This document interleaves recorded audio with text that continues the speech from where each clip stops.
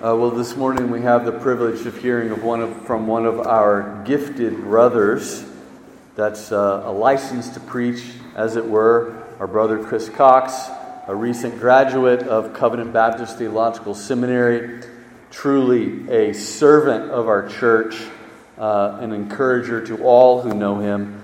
I'm out of town this week. Brother, we're so thankful for your labors. We're so thankful for you being willing to step up and bring the Word of God to us this morning.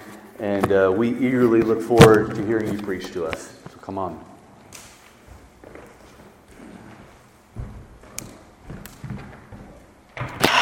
Well, good morning. It is an honor to preach before you this morning. Turn with me, if you will, to the Gospel of Mark, chapter 4. Let me make sure. I turned it on. Yeah. Gospel of Mark, chapter 4, we'll be looking at verses 35 through to the end of the chapter, verse 41. And just to give you a little bit of context, as we land here in the Gospel of Mark, we're changing our series a little bit from 1 Corinthians, taking a little pause for this week. And as we land here in Mark, Jesus has just finished teaching on the parables of the kingdom of God. He says in his thesis statement in chapter 1, "The time is fulfilled. The kingdom of God is at hand. Repent and believe in the gospel." And so in these parables, he expands on what he means by the kingdom of God. And then we find, our passage today, he begins the set of miracles, where he shows that he is God who can inaugurate the kingdom of God. He can bring about the kingdom of God. And so we see here in Jesus' calming of the storm that this is the first miracle that he preaches and that he performs for his disciples and to those who hear his word today. So read with me as we look at verse 35 through 41, God's word. On that day, when evening had come, he said to them, "Let us go across to the other side." And leaving the crowd, they took with him in the boat just as he was. And other boats were with him. And a great windstorm arose, and the waves were breaking into the boat so that the boat was already filling. And he was in the stern, asleep on the cushion. And they woke him and said, "Teacher, do you not care that we are perishing?"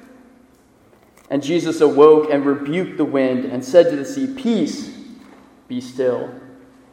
And the wind ceased, and there was great calm. And he said to them, "Why are you so afraid? Have you still no faith?"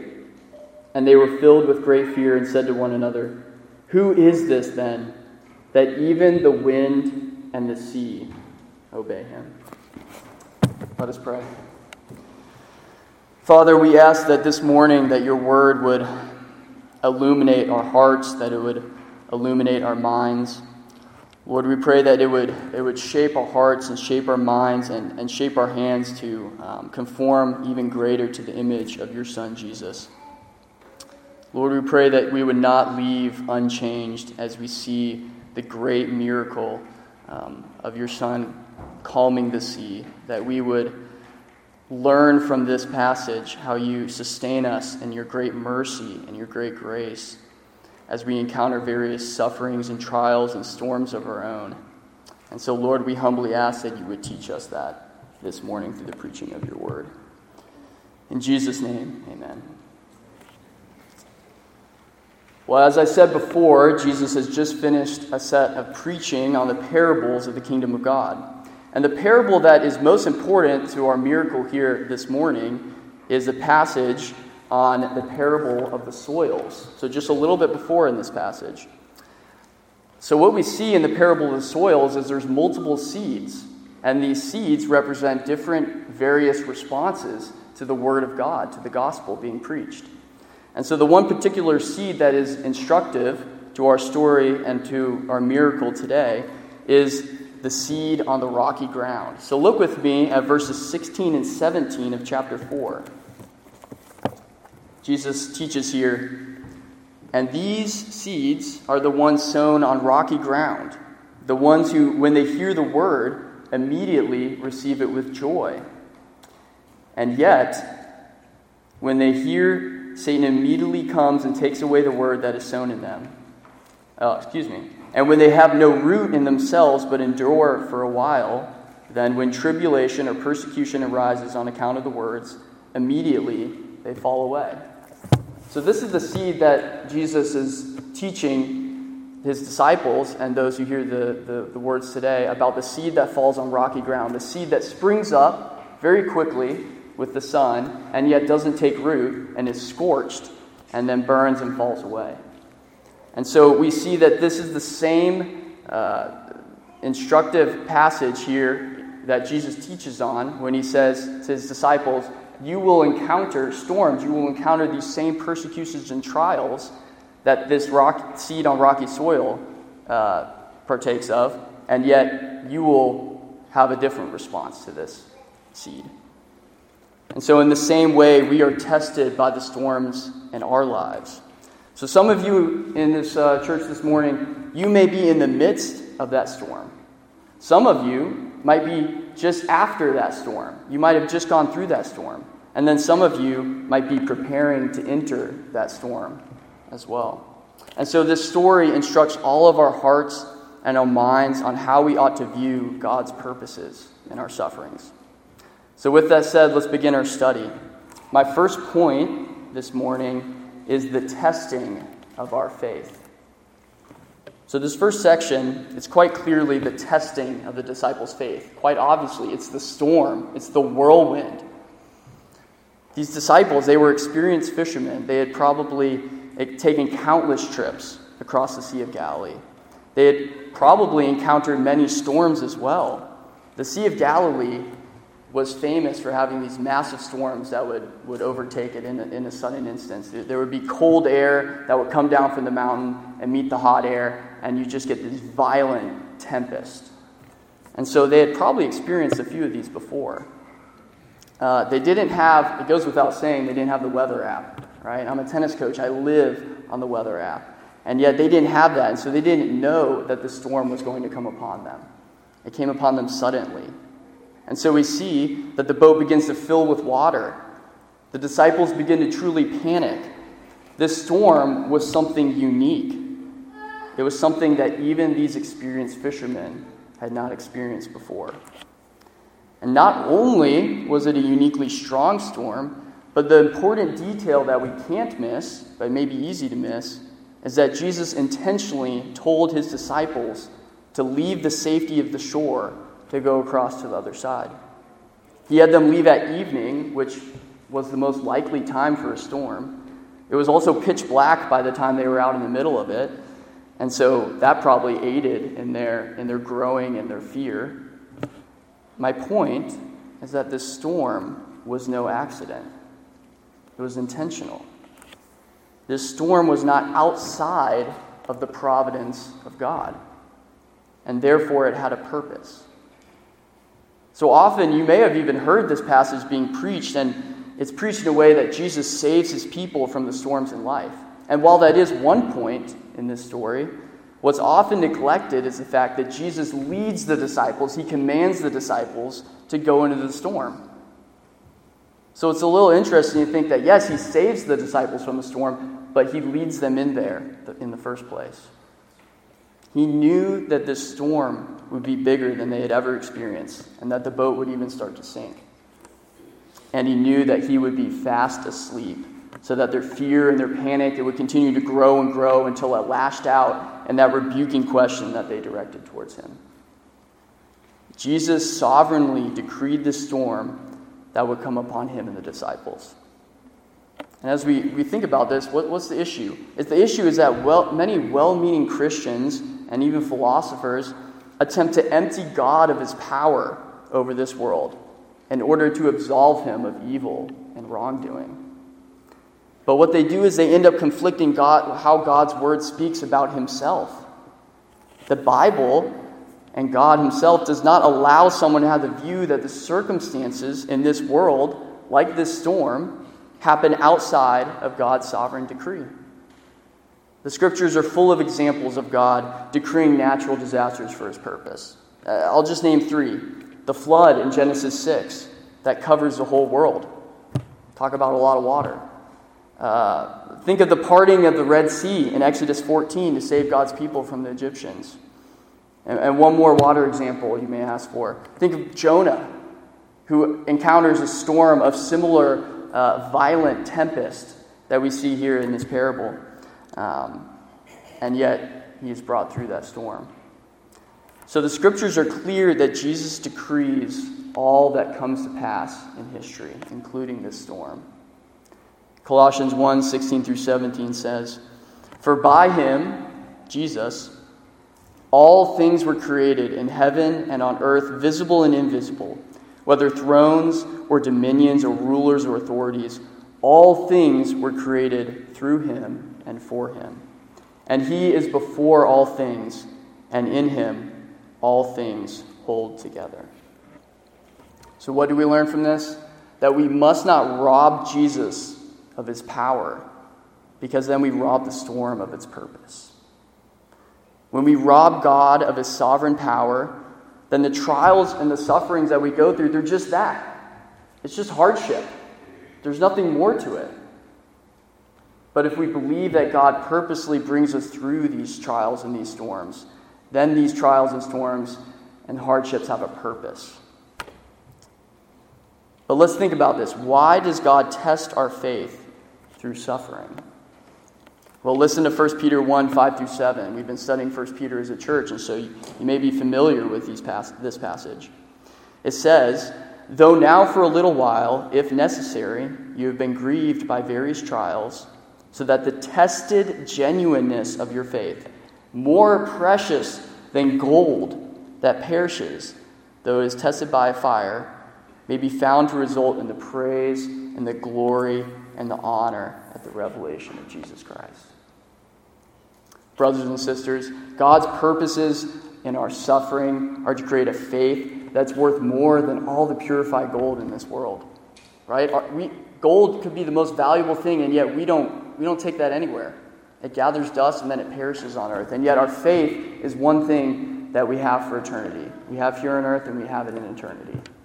And so these trials and these storms and these sufferings that Jesus brings through refine that faith, strengthen our faith, and build our faith. That is the purpose of the testing. The church father, John Chrysostom, writes on this passage. He says that God, or Jesus, suffers them to be tossed by the waves, the disciples.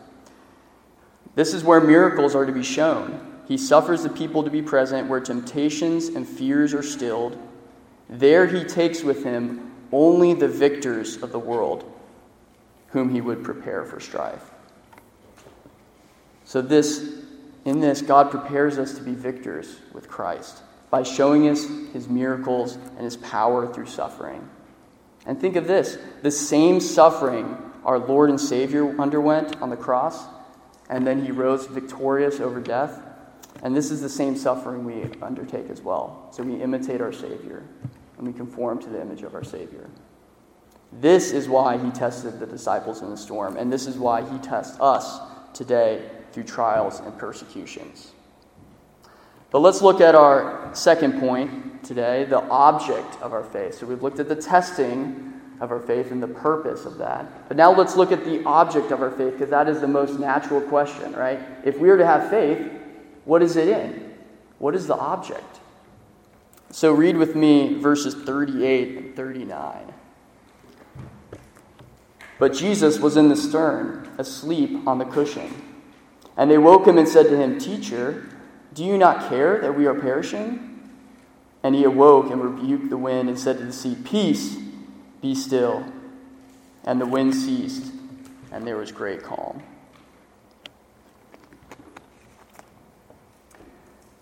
As I said earlier, it's remarkable that Jesus is sleeping when this whole fiasco goes down. I mean, it's almost more impressive than the storm itself, the fact that Jesus can sleep. I was looking at pictures of what these fishing boats would have looked like, and these aren't, the fishing boats that you might see on, Deadliest Catch or something like that, where they got a cabin and maybe they're protected from the wind and the waves and the storm and the wind. These were open, small, maybe 18-foot at most, fishing boats. And so the fact that Jesus could be sleeping, he's still being tossed around he's still probably soaking wet and facing that wind. And the fact that he's sleeping is incredible. It's almost more of a miracle than the storm and calming the storm. And I think it's important that we don't miss that detail, right? So often we can move straight to, well, Jesus shows his identity as the Son of God by calming the storm. But we have to focus in on this little verse that says that he was sleeping on the cushion. It's very important. Jesus has just finished a full day of open air, or perhaps I should say open boat preaching, right? He's been preaching from the boat, and we see this in the verse where it says that they left just as he was. So that means he was preaching from the boat to the whole crowd on the shore. And as some of you may know, right, preaching is exhausting physically, spiritually, emotionally, a whole week of preparation. Maybe this gives you a little bit more appreciation for what Pastor Nathan does week in and week out, right? That even Jesus got tired of preaching. He had to preach to all the crowds with no microphone, so he had to extend his voice. It took a lot of strength and a lot of energy. And so all that to say, Jesus, he was rightfully tired. So tired that he truly fell asleep on the fishing boat due to fatigue. So I ask the question, is the object of our faith a man who gets tired and has to fall asleep in the middle of a storm? Yes, that is the object of our faith. Mark seems to be making this clear in the narrative. Jesus is revealing his manhood by the fact that he is physically exhausted and needed rest so bad that he could sleep in the raging storm. While Jesus is fully God and reveals his power by calming the seas, he became man, truly man, and took on the weaknesses and limits that men have, such as limited energy. Think of Philippians 1:7 that says, Jesus took on the form of a servant, being born in the likeness of men. Or think of the Nicene Creed, which says, our Lord Jesus became incarnate by the Holy Spirit in the Virgin Mary and was made human. This seemingly small detail of Jesus sleeping reveals the truth and the importance of the incarnate Lord Jesus as the object of our faith. And perhaps this story, like none other, reveals that, right? Where we see one verse where Jesus is sleeping and shows himself to be just a weak man, and then the next verse, he becomes Yahweh God, calming the raging storm.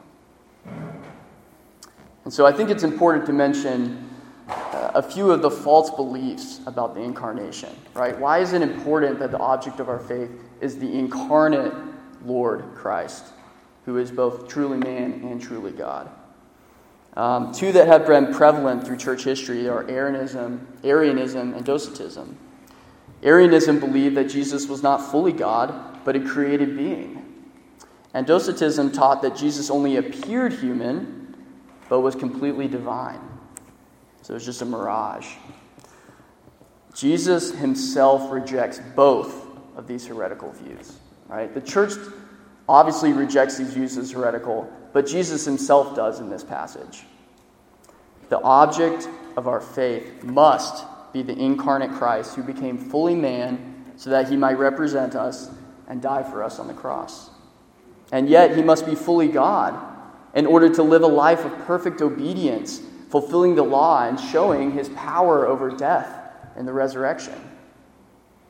Think of Romans 5:17 here, which argues, Paul argues here, for because of one man's trespass, Adam, death reigned through one man. Much more will those who receive the abundance of grace and the free gift of righteousness reign in life through the one man, Christ Jesus.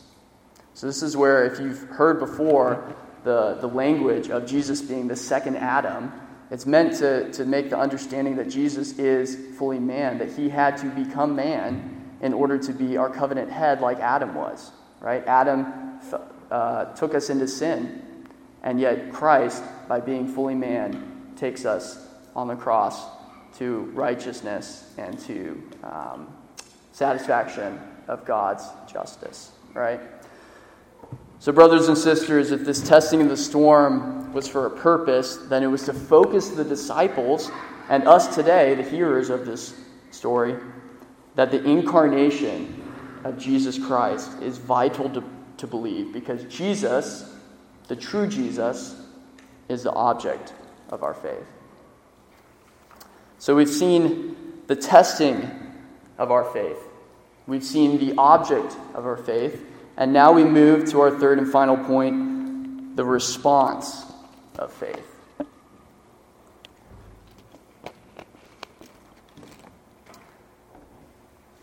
So let's read verses 40 and 41 again.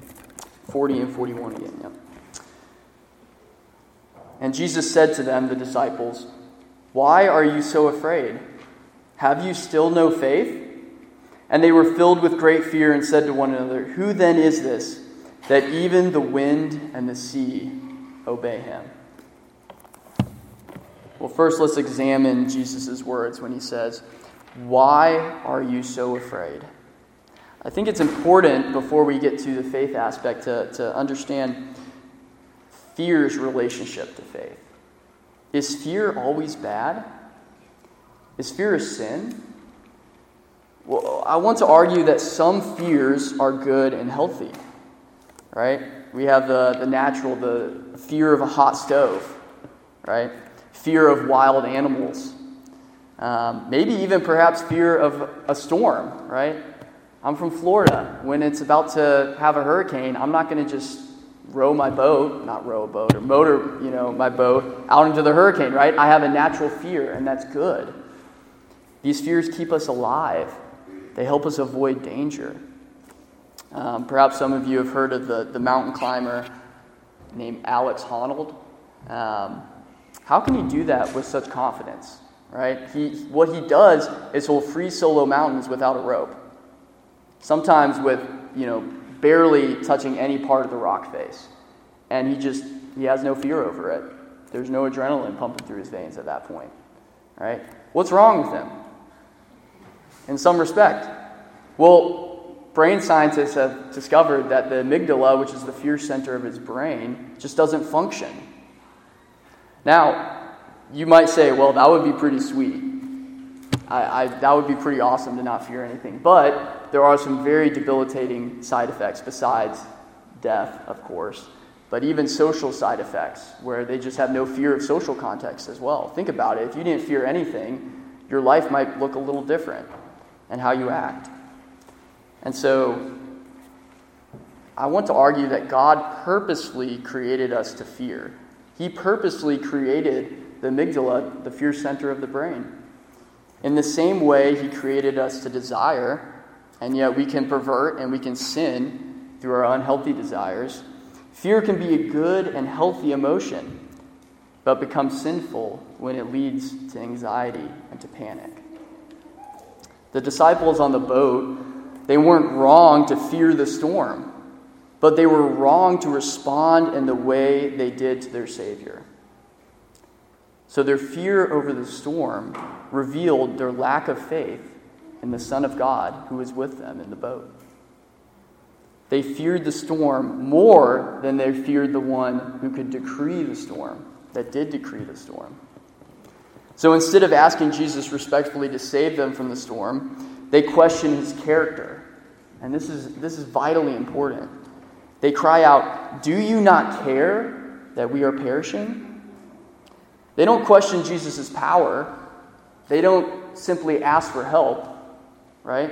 We think of a prayer for help being different than a prayer that questions God's compassion, that questions God's goodness, that questions God's love for us. This is why Jesus rebukes them for being afraid, because their fear revealed their lack of faith in who Jesus was. John Calvin absolutely puts it this way: fear, which awakens faith, is not in itself faulty till it goes beyond its bounds.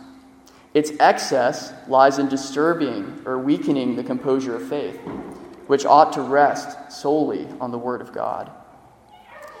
But as it never happens that believers exercise such restraint on themselves to keep their faith from being injured, their fear is almost always attended by sin.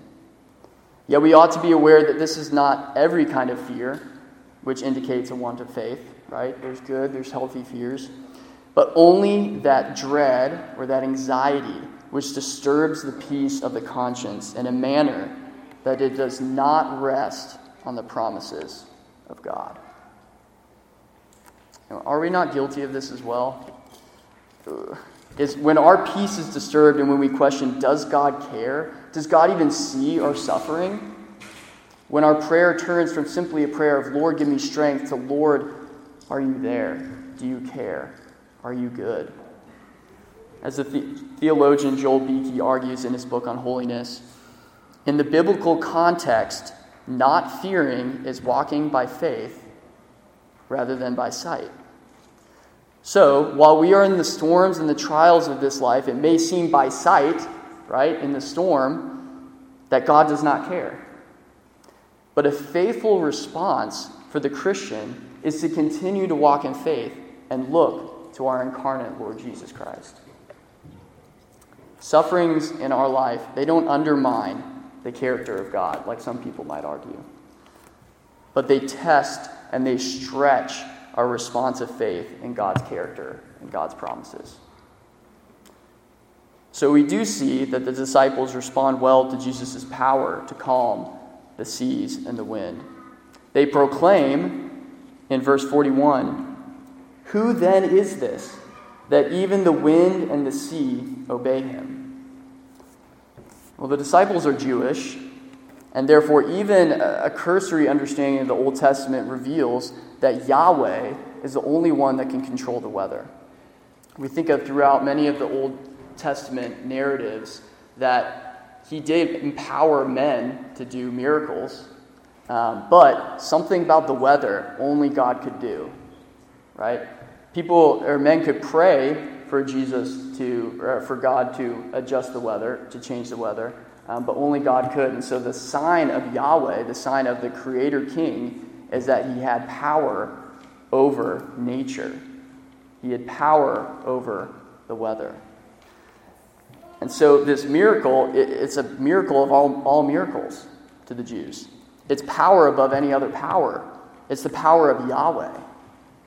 And so most vividly, the Jews, they would have remembered the parting of the Red Sea in order to save their people from bondage and the army of the Egyptians. Throughout the Psalms, we read in Psalm 65, which was our call to worship, that the awesome deeds of God are described by his ability to still the roaring of the seas and the roaring of the waves. Roaring. It's a tough word to say. Or Jeremiah 5:22, which says, "Do you not fear me? Declares the Lord. Do you not tremble before me? I place the sand as a boundary for the sea, a perpetual barrier that it cannot pass. Though the waves toss, they cannot prevail. Though they roar, they cannot pass over it." And again, being from Florida, I've been to the beach many times, and whenever you try to contain the sea, you think of building that little sandcastle fort. Children, if you've done that before, you might remember that, right? And whenever you try to contain the sea, you just can't do it. At a certain point, high tide comes and just wrecks it, all the work that you've done. Who can contain the sea? Who can bring boundaries to the sea? Only the powerful Yahweh, God. And so controlling the vast ocean is not only a sign of Yahweh's power, but his holiness, his all-encompassing, his otherness, his separateness from his creation. We think of the creator-creature distinction, that we don't even come close to being what God is. And so the fear of God, as the disciples proclaim here, they have a great fear. The fear of God leads to knowledge of him. Proverbs 1:7 says that the fear of the Lord is the beginning of knowledge. And so as we think about a response of faith, it has to involve fear. There has to be a response of fear before there is a response of faith. As I've argued earlier, God created us to fear, but to fear him above all else. And we see that with the disciples in this passage, that's how they respond. They didn't initially respond with faith, but they responded with faith after they witnessed the raging of the storm being calmed. To respond in fearful faith, then, is to grasp hold of true peace. Jesus says in John 16:33, "I have said these things to you, that in me you may have peace. In the world you will have tribulation, but take heart, I have overcome the world." Brothers and sisters, this same Jesus who proclaims and rebukes the sea, "Peace, be still," does that to us as well. And he does that. He says that to our hearts. Peace, be still. Before the ever-present and powerful trials and sufferings that we undertake as well. The trials and sufferings that attempt to drown us as well, Jesus says to those, "Peace, be still." Like our communion hymn says today, the peace comes from faith in God's love that is vast as an ocean and loving kindness as the flood. So instead of that whirlwind of judgment as turned around for the Christian to be a whirlwind of love, right? Loving kindness as vast as the flood, which covers the whole earth. So we understand that we must respond in faith to the God-man Jesus Christ. We must remind ourselves of who God is. We must remind ourselves of our fear of him. And we must cling to God's promises of love and deliverance for his people. Well, as I bring this to a conclusion, I want to remind you and show you one little phrase that can go unnoticed. Look here in verse 36. Right at the end of the verse, it says, "And other boats were with him." So it wasn't just one boat that the disciples and Jesus were on. There were other boats. We don't know much about these boats. We don't know what ended up happening to them. I assume that they ended up being fine. But what does this mean? Why, is this just put in here by accident? Is this just to show that this was a first-hand account, that this was someone who witnessed the events and is adding in that little detail? I don't think so. In ancient Christian literature, the church was often portrayed as a boat upon waters. And the storms that are thrashing around are the persecutions and the sufferings and the trials that Jesus has promised the church will experience. So the beauty of this little phrase, there's many, but one of those is that we have others to lean on in these trials and these sufferings. The church is that earthly gift from God to sustain us while we await our heavenly inheritance and home. It's our safe haven during the storms in life that God is using to strengthen our faith. And this is striking, but do you remember your entrance into the church? We're about to have some membership vows here, and when they've entered the church, it's important that they've had a confession of faith and that they've been baptized. And so baptism is Jesus' promise to you that like Noah through the flood, and like the Israelites through the Red Sea, and like we see in our passage today, like the disciples through the storm, that you have been brought forth through the waters of judgment and to raise to new life by the power of Jesus Christ. And so we have a lot more alike with these disciples than you might think. As Isaiah 43 says, "Fear not, we are redeemed by God, and that we can pass through the waters unconsumed. We can pass through the fire unconsumed, because the Lord is with us, and he is our Savior." So we are a baptized congregation. We've been through the storm as well. We are one of those boats with Christ that is being rescued from the whirlwind of judgment through our common confession of faith in the incarnate Jesus Christ. And so we make this confession clear even when we partake of the Lord's Supper, which shows the broken body and the spilled blood of Jesus the man, who suffered for us, right? This story shows that the sufferings that Jesus would undergo before we undergo our own sufferings and trials before glory. And so, brothers and sisters, the sufferings and the trials and the storms in this life, they're never easy, right? This isn't a grin and bear it, right? They're still difficult. Sometimes they take a long time. But God has a glorious purpose and a future for those who trust in him, as their boat is rocked to and fro by suffering. Let us pray. Father God, You indeed are Yahweh God who has control and commands the sea just by your spoken word. Lord, in the same way you tell the storm to peace, that you call it to peace, you call it to be still. Lord, you tell that to our hearts as well. When we doubt your promises, when we doubt your truths, when we doubt the word of God that you have given to us in the Scripture. Lord, we pray and we ask humbly and yet boldly that you would give our hearts peace and give our hearts stillness as we go through various sufferings and trials. Lord, that you would prepare us as a church and as a body to be like the boats in this story, to come together and not doubt the goodness and the loving kindness of our God, but to ask for help and to appeal to your strength that you give to your people, Lord. Lord, we thank you once again for your mercy and your grace and salvation. In Jesus' name, amen.